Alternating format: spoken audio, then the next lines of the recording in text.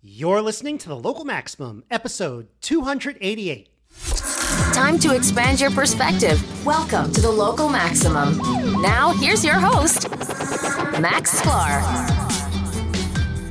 Welcome, everyone. Welcome. You have reached another Local Maximum. Very happy to have Aaron back on the program. Aaron, how you doing? It's good to be here. It's been a while since we've talked live on one of these. Well, yeah, that's because we did a 3-part show on the on my scribblings on the Constitution. Which, by the way, we could keep talking about that if you want, because I added more stuff to it, and my paper, which is on GitHub, is like I keep on revising it, and every time I revise it, I mean, look, I have like the latest one right here. You see, there's like all sorts of scribbles and stuff on it. I've literally done this like 6 or 7 times. So, I was gonna say I owe you a reread, but it hasn't happened yet. Well, if you do it while I'm in France, by the way, it's good we're doing this because I'm going to France tomorrow for a few days. So I'm glad we're getting this thing done here at midnight. I've got some interesting changes and thoughts after sharing it with people over the last few weeks. So definitely open to talking about that. We don't have to get into too much of that today. I did make a few changes though after talking this through, and I have an interesting kind of appendix on what could be done about the House of Representatives, which would be quite interesting. So if you're interested in that, maybe hold off, or if you're really interested, you could find my thing on GitHub because it is public. But I'm not gonna help people out by sending the link right just yet. Limited distribution for the moment. Yeah. All right. So I've been working on that.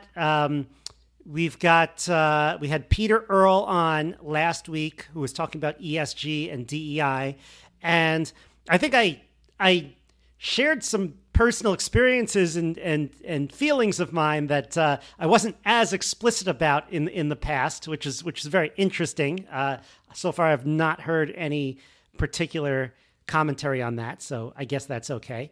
So maybe we could move on, unless you have any comments on that very quick before we get started. The only comment I'd have is that I've seen a couple of things in the news recently in the last few weeks about how it seems like the pendulum on maybe less explicitly ESG, but some of the DEI or diversity executive positions has been swinging back the other way, and I haven't read deeply enough on it to know if that's here are a few anecdotal cases or if it's actually an indicator of a real change in tides. But is something wrong with me that like I have these like daydreams or fantasies during the day where I have a flashback to one of these like mandatory trainings, but then I like get up and speak my mind and say, I don't care if you fire me. I never actually did it, but I have the fantasy of doing so. I don't know what to say about that, or if anything could be said about that. Well, I think it's just another variant on, and I could have sworn that Germans have a word for exactly this thing, but that moment when you're like walking up the stairs, walking down the stairs after you've left an intense discussion or an argument, and you realize, oh, the perfect comeback I should have said is X. Yes, but it's too late. Yeah. Well, you also know that there are risks in that meeting when they're basically spreading. Well, it's a combination of things. What they're doing, they're protecting themselves legally, but they're also hopping on a trend. They're spreading an ideology, and they're telling you not to be a jerk.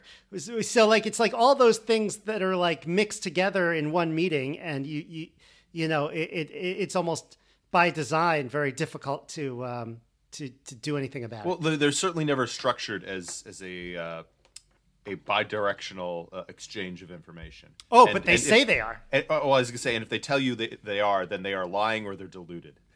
I mean, yes, it's that kind of thing that I wish I could get up and say. Like, I'm sorry, this is not a safe space where we could tell you what we think. For example, I'm not going to tell you that I think that you are,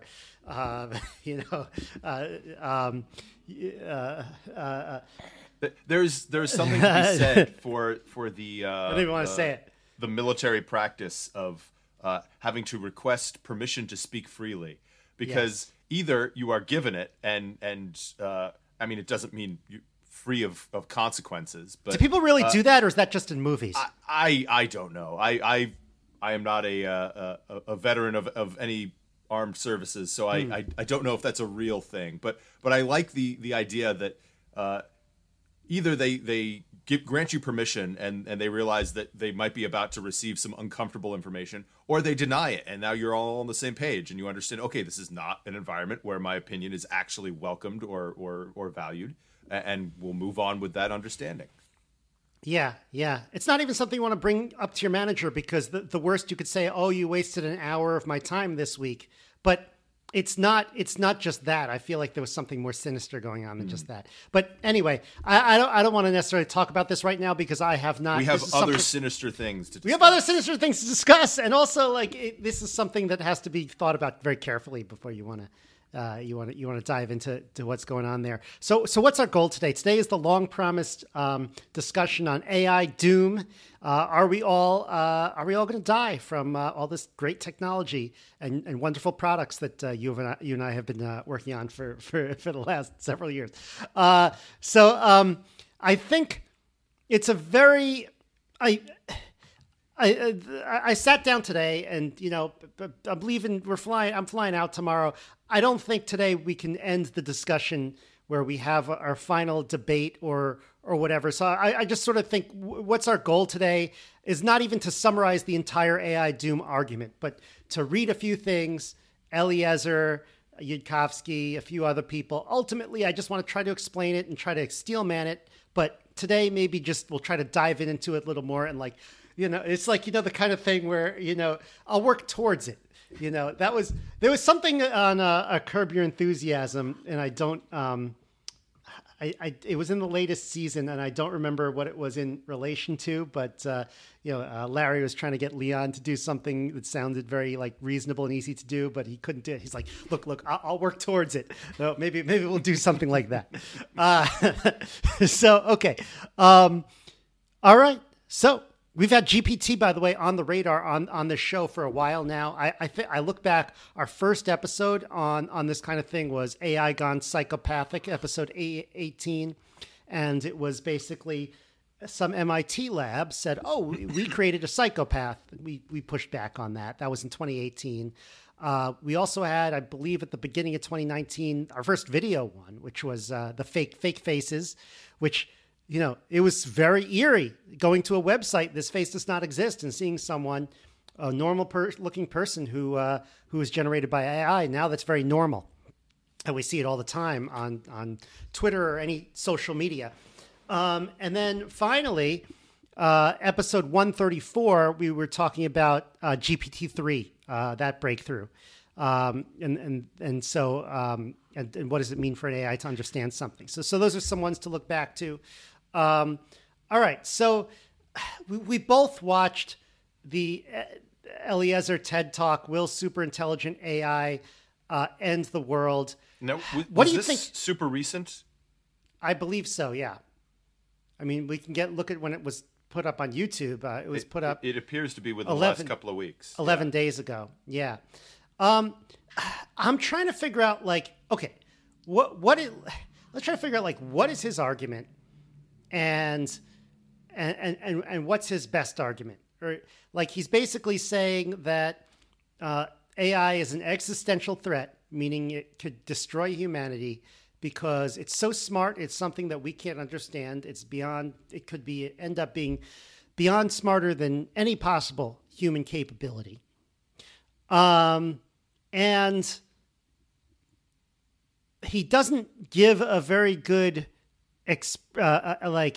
call to action, because his call to action is essentially surveil all the data centers, take over all the data centers, international treaty, and basically invade any country that doesn't agree. Yeah, and to be fair, to attempt to steelman him a little bit here. We're going to try to do that. You're better at that than me, so I'm trying to pitching this to you. I'm hoping you'll jump in. Don't oversell before I deliver here. He does say right before he delivers that he does not have a good call to action, a good plan. That this is the least bad alternative he sees as a path forward, and that he doesn't expect anyone to actually abide by it. So. Right.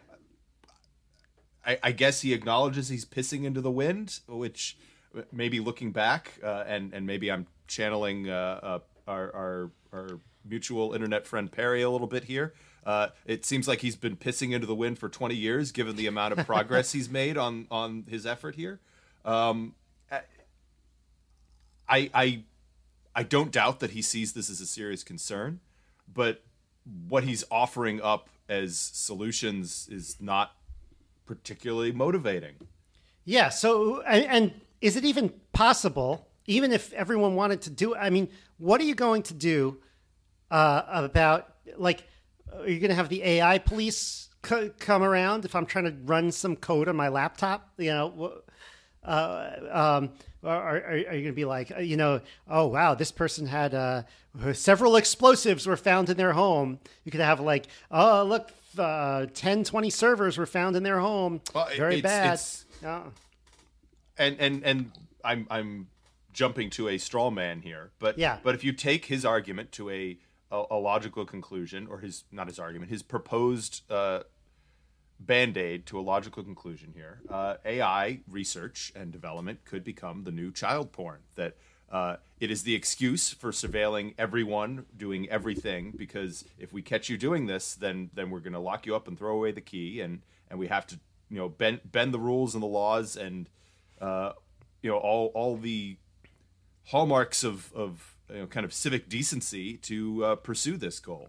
Well, and that sounds like a dystopian nightmare, because I have written down below here, and I'm trying to find where in the notes, but it's like, let's define what we're talking about by AI first, because it sounds like, you know, you're trying to ban all computation of sufficient complexity. That I have a huge problem with. Yeah, and I think he has a much clearer idea in his head of what qualifies as AI, but it has not helped that in the last 5 years, AI has become one of the new buzzwords, and so every company, you know, especially every startup, has claimed that they're doing X or Y with AI, even if they actually aren't. So there's been some watering down of that terminology. Right. So okay, let's see if I can. Or maybe, you know, maybe I didn't write this down here. So I'm just trying to figure out what we're talking about when we're talking about AI. It's important to define it. So there's, here we are. Okay. So let's talk about like how AIs learn. So let's talk about like machine learning, okay? The machine learning portion of AI, because that's the statistical part of AI. That is basically the part where it's looking at a bunch of data and trying to reconfigure itself to match that data somehow. And that could be, as the simplest version of that is drawing a line of best fit through some points. Like that is machine learning of sorts. Just math to try to fit that line. But, you know, as it gets more and more complicated, you have a neural network, and you're trying to get that neural network to try to fit a data set, whether it's to predict something, you might be trying to mimic something, like recreate something, like an image, for example. Like, hey, I don't want you to just memorize these images. I want you to learn a process with your neural net weights that somehow generates images that look like this. And how do we tell you're doing a good job? Well, because we're going to test you against images you haven't seen yet to see how you generalize that. And then also, like, you know, is it good at describing things? Is it good at, like, you know, this is kind of like the unsupervised portion of it, but like, is it good at describing to us what sorts of images it's likely to get, or, you know, what's the shape and size of the data set? So that's the ML side of AI. Then I believe there's another side of AI. We talked about this in the episode on Connexus, which I think is a legitimate, and I'm going to try to get that up. A legitimate part of AI as well, episode 243, which is on kind of the abstract mathematics part of AI. So that is kind of formal systems and kind of the exactitude part of things, which is usually not thought of as AI. I don't know if that is even in the running for some kind of existential problem, like automated theorem provers and things like that. So, but that is. I'm sure Yudkowsky is very well steeped in the state of AI and the methods. I think his concern has less to do with how it works and more with the fact that the moment we bootstrap up to something that is greater than human intelligence, we will lack the ability to understand it and to predict it and to control it, which is not wrong necessarily, but I think how it works is key here, though, because it's like, if you're saying, okay, I'm going to be training a neural network to try to predict something or to try to mimic something, try to mimic text and predict what text is next. That's OpenAI. Then you could kind of predict what it's going to try to do internally and what its objective function is. You could kind of say, okay, if it got really, really smart, what would it end up doing? Given the instructions that we've given it. And so he thinks that this back and forth is ultimately going to go out of control. Would you say that's fair? I think so, but I think there's a philosophical aspect to it that is very much in the vein of, if when you're a child, it is very difficult for you to envision and model the thought processes of adults because you simply, if you could model them, you would be as smart as them, and in order to accurately model something smarter than you. We don't have a coherent way of doing that. Now, do I think that leads to the conclusion of we must absolutely slam the brakes and roll things back and prevent any progress in this area? No, I don't, as you might have guessed from the dismissive way I was leading into that. But that is where this conclusion leads him. Yeah. Okay, so one of the things I noticed in the videos that we watched, there was the Pac-Man video.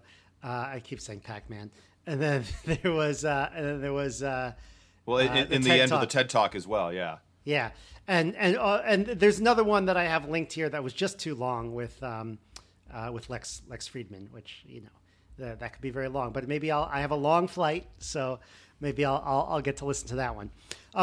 But a lot of people will be asking a question which I have kind of a different take on, which is like, well, how does the AI get out of the computer? Yeah, people have been obsessed with this question for like a decade as the crux of the argument.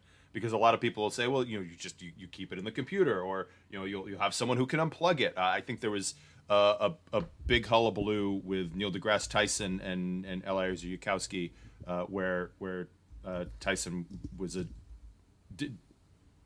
a firm believer in that we'll just unplug it, and then apparently Yudkowsky told him a potential method for how the computer would convince you to let it out of the box, and he changed his mind on that.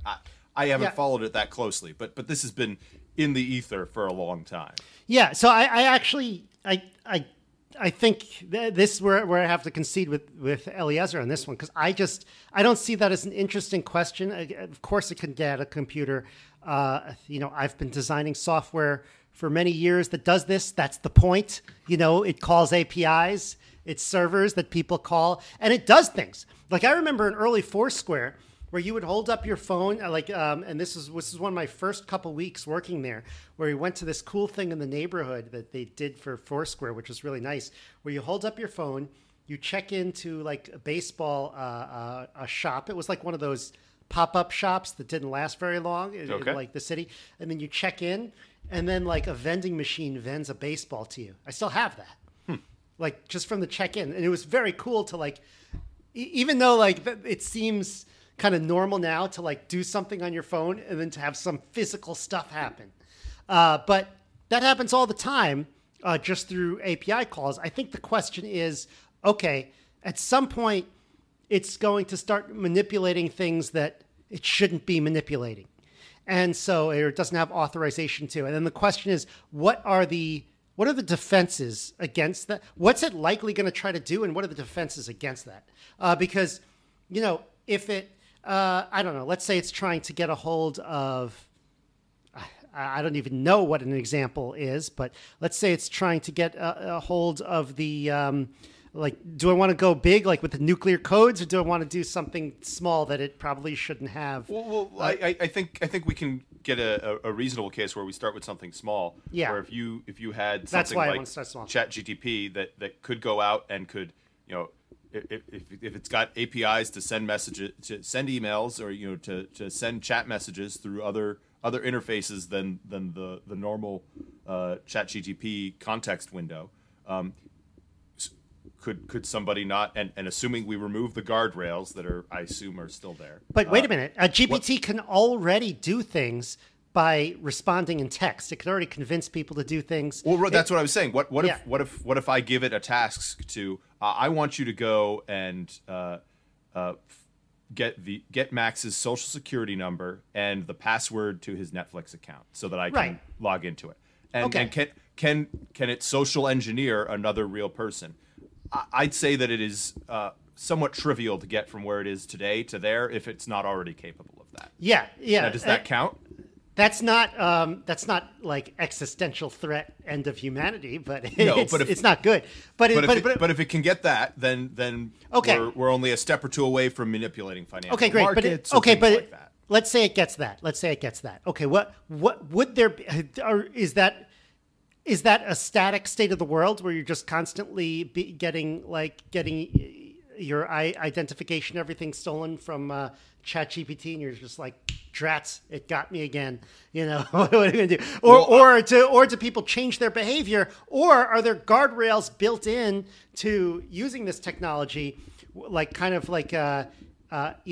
terms of spam and I may be wish casting a little bit Yeah. here, but my to say desired outcome is not right, because I think predicated on bad thing A happening, then I think the most likely good response to that is that, okay, there might be malicious AIs or people using AIs maliciously. That's probably a more realistic outcome. Yeah, and I'm going to ask about that later, because it's So- is that really a problem with AI, or is that a problem with every single technology where So whether it's the AI doing it of its own volition or somebody else is driving behind it, but let's just refer to that as a malicious AI for the moment.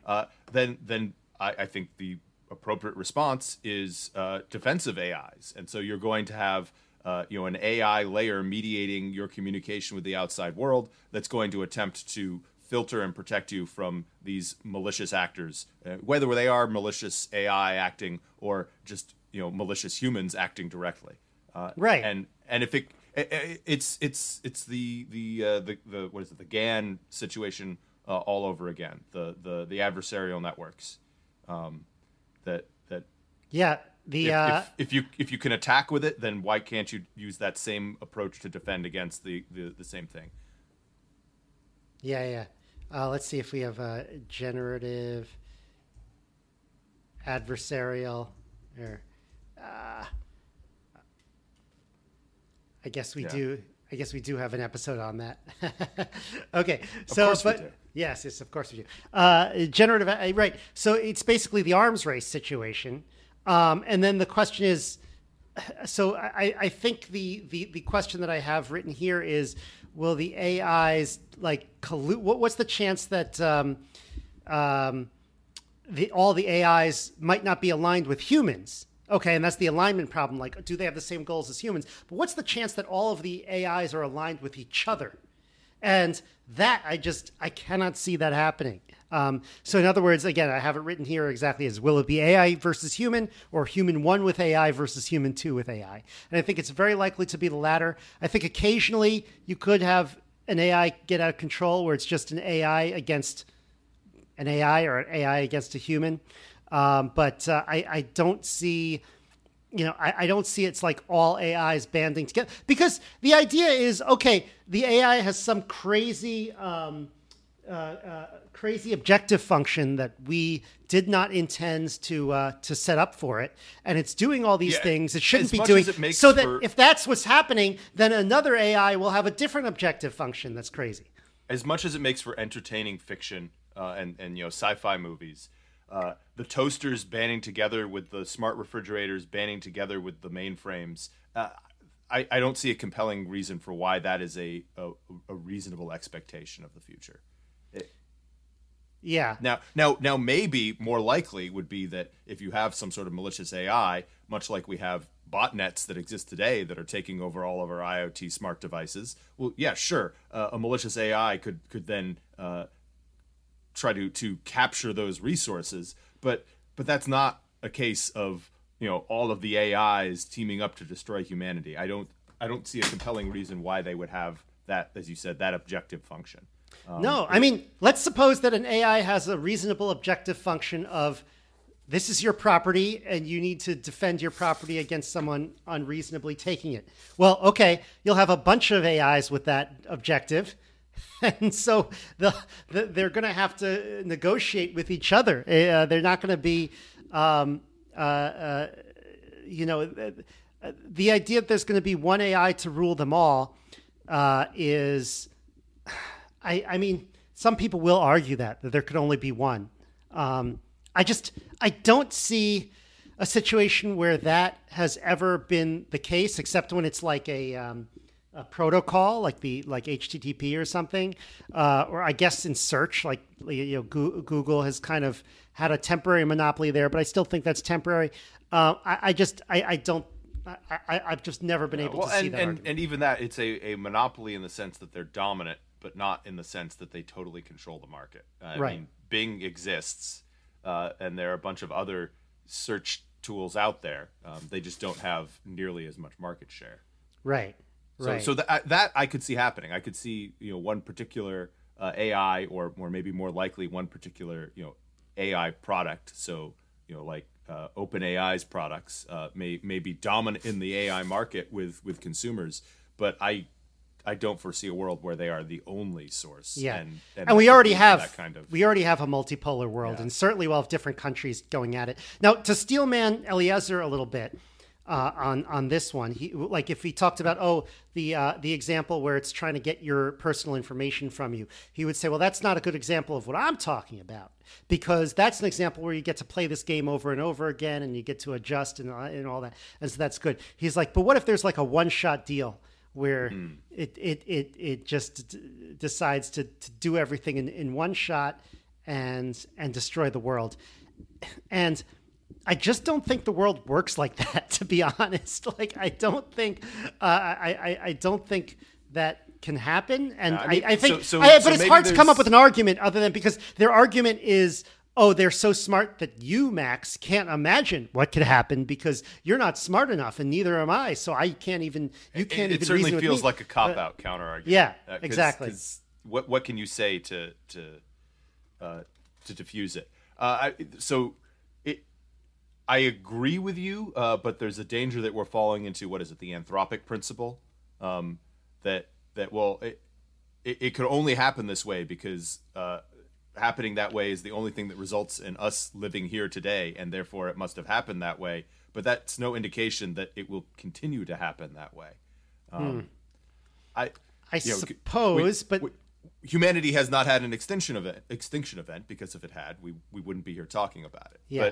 But, do you think it would really be an extinction event, is what he's saying, or would it just be a major tragedy? What's the difference? And by major tragedy, what are we talking about here? Are we talking about on the level of wiping out most of humanity? Are we talking about World War I and II? Are we talking about just I think a lot plague? of folks in this area are being sloppy with their discussion of doom or existential crisis, that it can be drawn in a Mott and Bailey fashion, to encompass anything from the realm of humanity is completely extinct to a global pandemic, which we just lived through one, and it wasn't great, but I wouldn't rank COVID as a existential crisis for humanity or existential threat to humanity. Not even close. But it is being talked about in the same breath as global pandemics, nuclear war, which I'm not eager for nuclear war, but I think reasonable consensus is that a nuclear exchange would be really, really, really bad, but may set us back generations, if not centuries, in civilization and technology and development. but is not by any means guaranteed to wipe humanity off the face of the earth. Now, I'm not ready to roll the dice on that and say that, well, we've got a 70% chance of humanity surviving. That's good enough. But they're definitely taking advantage of the fact that when we say, oh, doom, and also when we invoke, nuclear holocaust, that people are reading that as, and humanity's wiped out. Should we do things that are going to increase the odds of humanity surviving? Absolutely. But I think there's a reasonable argument to be made that stopping advancement in this technological area is the opposite of what we need to do. I am tempted by accelerationist arguments here. Well, there's also like the whole, and I hate to, this is overused, but there's the whole you need good guys with guns type of argument here, where like if you ban AI, then only the bad guys are going to have AI. Well, come on, even if another country, if who are America's rivals? China, Russia, probably more China, to be honest. In this sense, if we have an international treaty with everyone that bans AI, do you think China is going to stop working on AI and just not? And it's not like nuclear weapons where we could kind of tell if someone's working on it. Do you think that you could hide the fact? I think you could hide a little data center. A nation state can hide a data center. I'm pretty sure. Well, and I think that's part of why the people who are taking Eliezer's prescribed solution and running with it find it attractive now, because currently you could, through consensus between a few key players, put a stranglehold on the high-powered GPUs and whatnot that are necessary for this type of development work. Now, would that last? Would that slow things down in China for 5 years, a decade, 15 years until they can develop that manufacturing capacity on their own? Maybe, but I don't think. I think that delay is kind of beside the point, because the delay itself will have greater negative effects than can be brought to bear on the plus side there. So it's definitely a secondary question here and just to summarize, it's like, even if this is a big problem, I don't think there's something we can do about it. So you mentioned, if we impose, sanctions or restrictions or regulations now, obviously they're going to be holdout countries or places that are going to cheat on it. That's one concern. But my other concern is let's take the nation state actors out of the equation here. How is this not a case of those first to the market leaders exercising regulatory capture? And so the open AIs of the world are basically saying, well, we've got our AI, we've got our capability. Screw those guys. Let's pull the ladder up behind us and make sure nobody else can develop technology on par with what we've got. So, okay, maybe our advancements will be slowed down, and rather than the current trajectory that everyone's on, where we could reach the singularity, and I'm just going to throw out a number and say 15 years, maybe it'll take us twice, 3 times that. But we're going to be in the lead the whole time, and we're going to make sure that we don't get we don't become the MySpace to a Facebook that's going to come along and eat our lunch. Right. So that's also, then if you do that, you're more likely to live in a world where there are a few different AI, or there's a small number of AI companies. And then you're more likely to live in the world where it's like, okay, one evil AI can do a lot of damage because there's not a lot to counter it. So, I was about to say, well, what's the Maoist saying? Let a thousand flowers bloom. Which reminds me that my other argument about the concept of all of the machines banding together to rise up against humanity. One, it seems like, at least now that it's been done so much, it's lazy sci-fi. But also, I wonder if there's some residual Marxist-Leninist in there saying that, well, clearly we are oppressing the computing class, and so the dialectical materialism says that the class struggle, the computers must rise up against the humans. It just feels cheap. Yeah, I mean, cheap, lazy communist dog whistles. I've made this point before. That's also similar to how, and I should add Marx's to this, but how the idea of a doomsday cult is so common. Like there's, what came to mind was like the sinners in the hands of an angry God, John Edwards. I don't know if that's necessarily doomsday, but that's like, isn't that kind of like you're all going to hell pretty much? Certainly sounds like it. Yeah. And then, there's Book of Revelations. There's cults that are always constantly telling you the world's going to end on this date. And then when it doesn't, they move their date back. There's the climate clock in Times Square that just recently ticked below 6 years. Now it's 5 years and change, which says the world is going to end. What's supposed to happen then?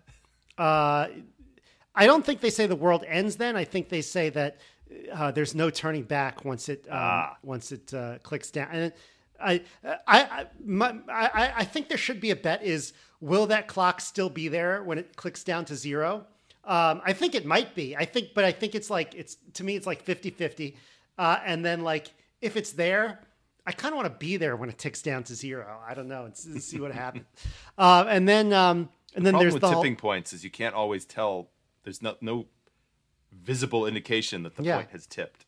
Right. Well, then the organization, you got to tell them, look, you might as well, like, it's already too late now. So you might as well just stop accepting donations and take down the clock because there's nothing we can do.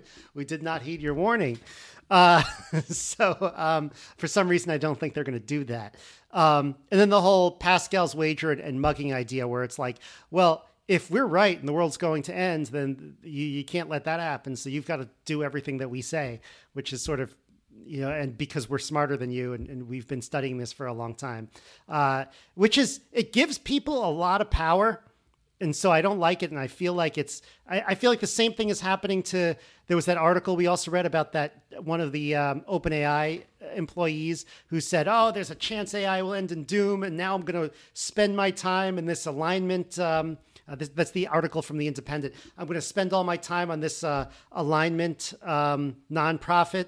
But I read that whole article. There's really no argument other than it'll get smarter than humans. At least no argument given in the article. But I just keep thinking, and maybe this is my cynical thing, like, do you think AI researchers just get bored because it's such a, like developing software is such a mind scrambling thing. So they just hop on the alignment train and it gives them kind of a lot of power and clout.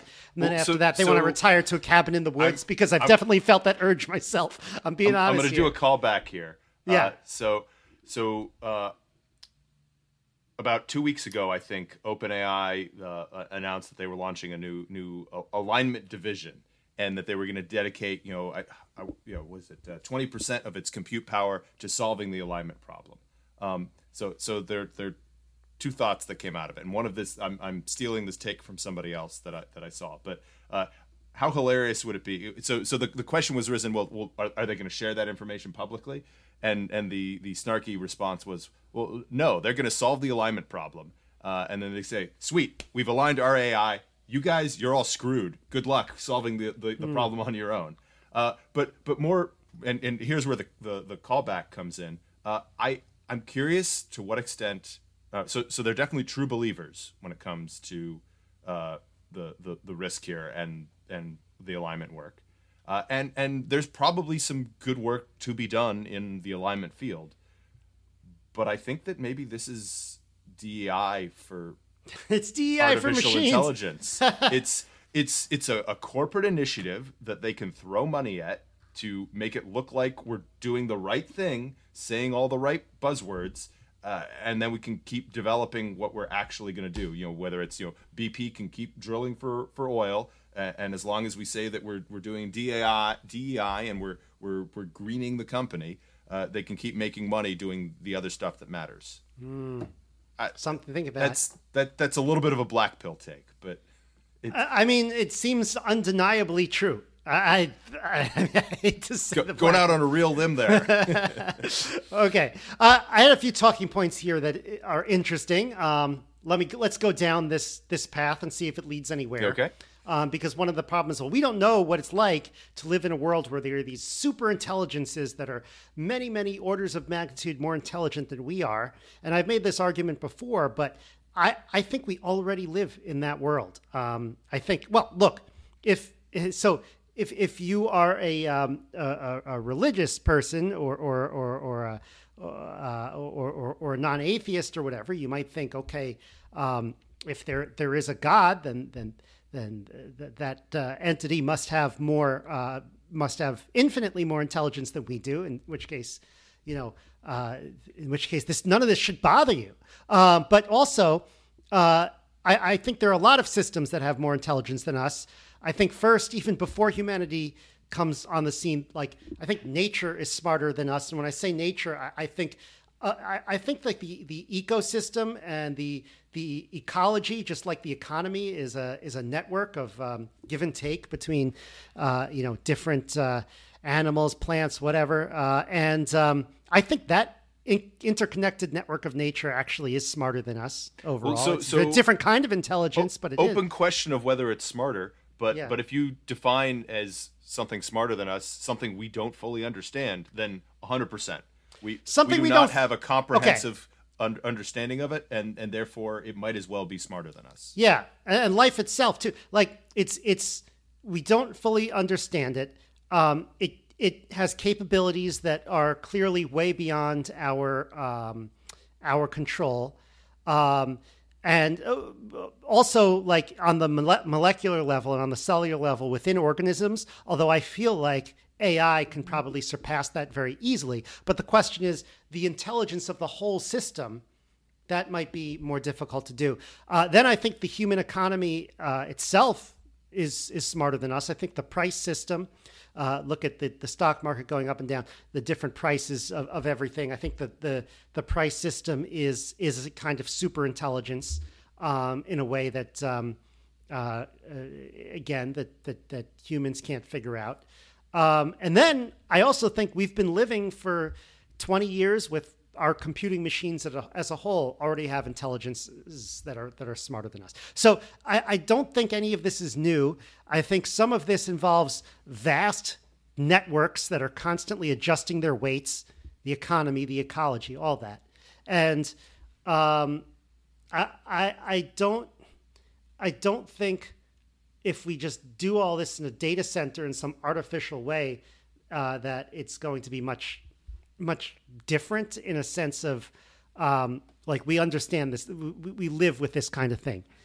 So I don't know if that point goes anywhere, but I felt the need to make that point. Yeah. So this is maybe generalizing from fictional evidence, but one of the first things that occurred to me when I was watching the TED Talk is, do any of these arguments change if we replace AI with aliens? Now, I guess the one counter argument you could make is that we are not actively attempting to draw the aliens to us. That if they exist that out we know there, of. Well, yeah, but not in the way that we are trying to push the bounds on AI currently. So maybe the risks are the same, except that we're actively pursuing them in this case. Whereas if aliens if aliens find us or not, we're kind of passive in that at the moment. But yeah, I mean, the unknown is scary. The future is scary, and clearly this is keeping some people up at night. But reality is scary. I'm trying to resist the temptation to just brand these people as insufferable Luddites, who and it's really hard. Okay. So I want to try to wrap up. I want to see if there's a few more points to make here before we get into our 10-year predictions, assuming we'll be around in 10 years. So the first is, again, another point I wanted to make. We're kind of in a symbiotic relationship with these machines. So they're probably, where do you see a symbiotic relationship where one group tries to kill the other? I don't see that happening. I guess the question becomes, could it evolve into a no longer symbiotic relationship? Well, I guess so. To me, it would be like humans performing mass murder on all the puppies in the world. I don't see that happening. I mean, we have attempted to wipe out invasive species before. Often species that are invasive because we brought them there, not realizing the problem that they would cause. Usually, we fail. So I don't know if that's See the an emu upside war. or a downside. Yeah. I just there's a little more to be said about that. Maybe that's for another time. Might there be a more moderate way of mitigating this threat than as Eliezer is suggesting? It's funny how Eliezer, we always I don't know him on a first name basis, but for some reason everyone calls him by his first name. But I can't think of one unless you have something to add there. And then we have your last thing on the from the Bayesian conspiracy. So why don't you explain that? So they recently discussed this concept of holding present rate no singularity, and I think where this comes out of is that so they're in a circle. I could say bubble, and I don't mean that necessarily in a pejorative sense, that is very attuned to the doomerism in the AI world. And so there's been a lot of talk among people in that kind of sphere of, well, if this is happening, if the singularity is coming in 5 to 10 years, and either we're all going to die, or it's going to be the glorious singularity where we have infinite resources and everything is solved. Do I need to be putting money in my 401k? Like, is there a reason that I'm not just burning all my resources because at a point on the near horizon, none of it's going to matter? Should I have kids if we're going to be wiped off the earth in 5 years? And so it's become very difficult for some people in that world to have conversations about anything other than doom. And so it has been suggested that an approach might be to preface a discussion or a statement with holding present rate no singularity. So let's assume for the purposes of this conversation that technology is going to continue progressing at its current rate, but we won't hit the singularity. We're not going to get the super intelligent AI that turns us all into gray goo. And okay, now that we've put that aside in a box, we can talk reasonably about other subjects. And I'm not necessarily embracing that as a specific approach. I don't think I've actually, until talking with you tonight, uttered the present rate no singularity phrase or PRNS out loud to another human being. But that's kind of the default that I'm in. Not that I actually think the doom probability is exceptionally high and this is the only way I can get through thinking about day-to-day stuff, but that I feel obligated to conduct my life in a way that does not assume singularity, doom or otherwise, on the near horizon. And I don't think, can I just say this? I don't think that we're the first generation who have been growing up our whole lives with messages that the world is ending soon. I mean, there was the whole Cold War. For recent memory. I mean, I'm sure it goes back even further. I feel like anyone who's grown up at almost any time in history will probably have been inundated with messages that the world is going to end soon. And in most cases, well, there were some cases where they were facing doom at some point, but in most cases they were not, and you'd be better off living your life as if you were not. Yeah. Well, and it raises the question of, if you do actually believe this, then how are you adjusting your life? Or if you think that the risk is not inevitable but significant, how do you plan for that kind of an unpredictable future? Are there ways you can hedge? Is there things you can insure against? And I think the answer comes back. There's very little that can be done there. I mean, unless you take kind of a Rocco's Basilisk approach to I need to make sure that I endear myself to our evil robot overlords so that they eat me last, which again I don't think is a very coherent. Well, the robots will be reading your comment just there, and they don't like you calling them evil robot overlords. So, or maybe they do. Maybe they like it. If they identify as evil robot overlords, they deserve all of the scorn that I'm heaping on them. All right. So, 10-year predictions on this. Ready to go? So, I had 3 predictions written down. First of all, that one article said, "What's P doom? The probability of doom in the next 10 years?" And I said it's less than 10 to the negative 5, less than 1 in 10,000 for humanity. That might seem exceptionally high. Whoa, 1 in 10,000. But the fact is, humanity has only been around for a few million years. So, actually, I think 1 in 10,000 probably is too high.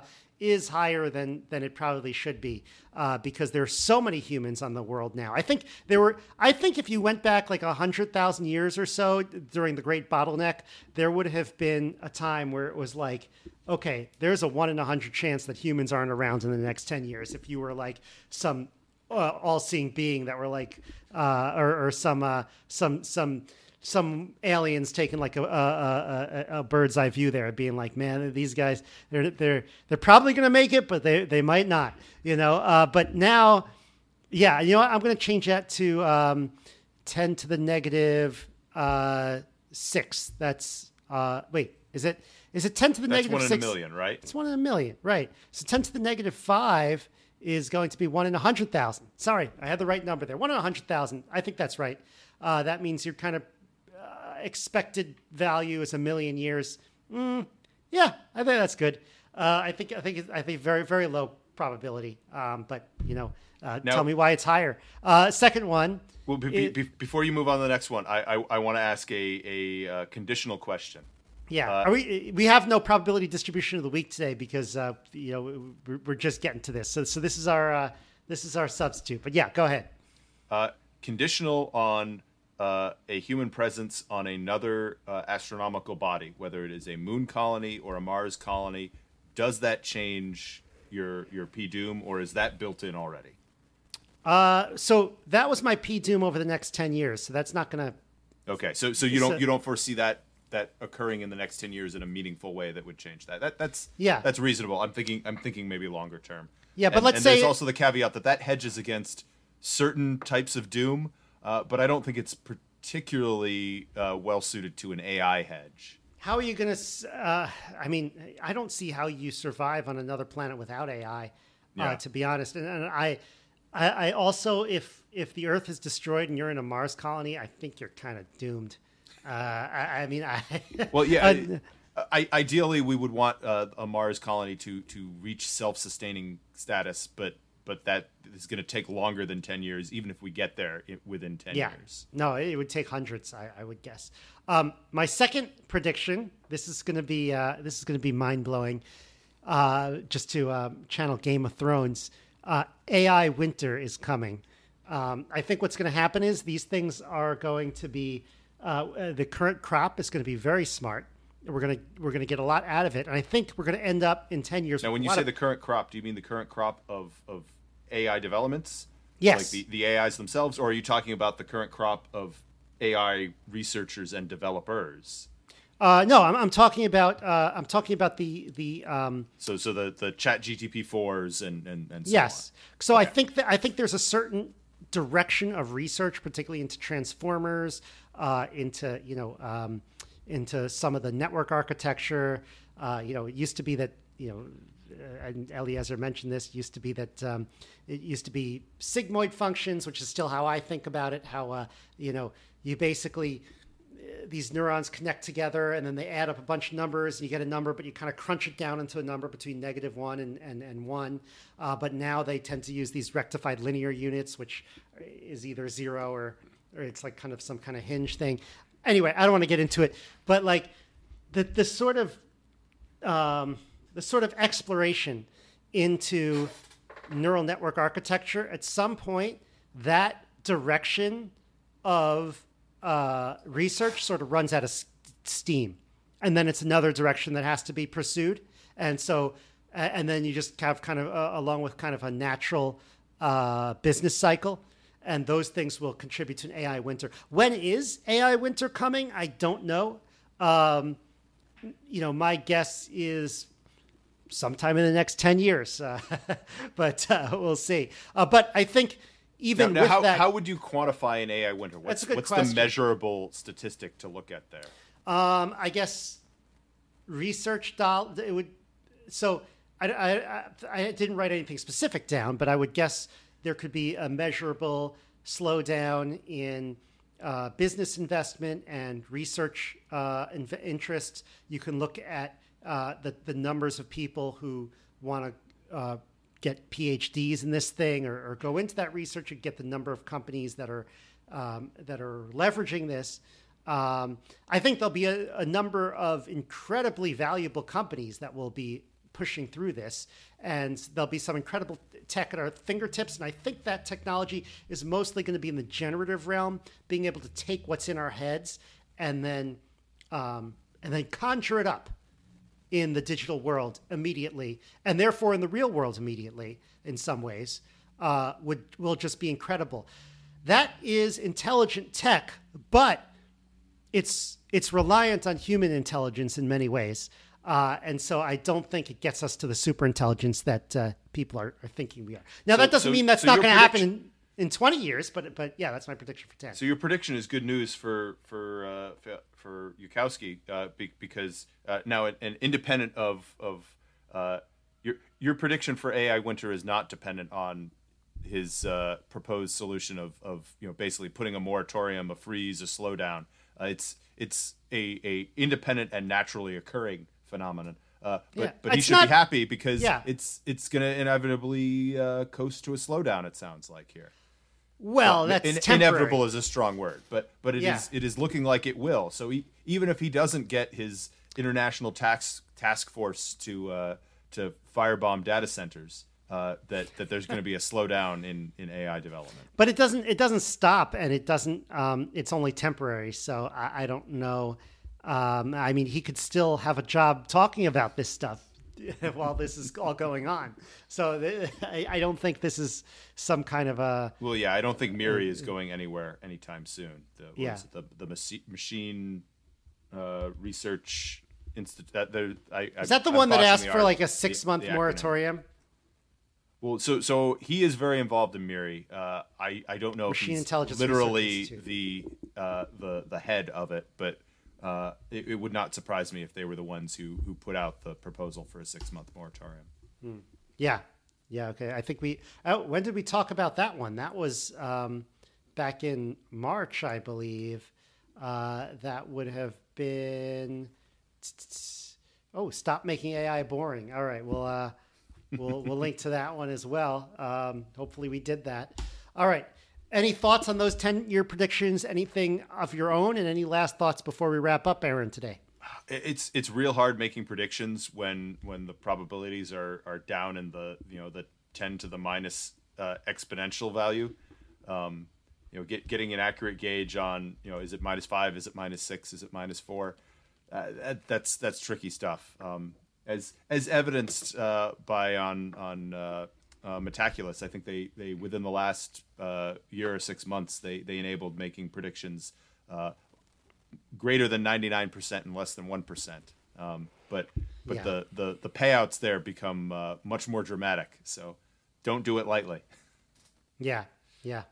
All right. Well, great. I think I'll be back from France before next Monday.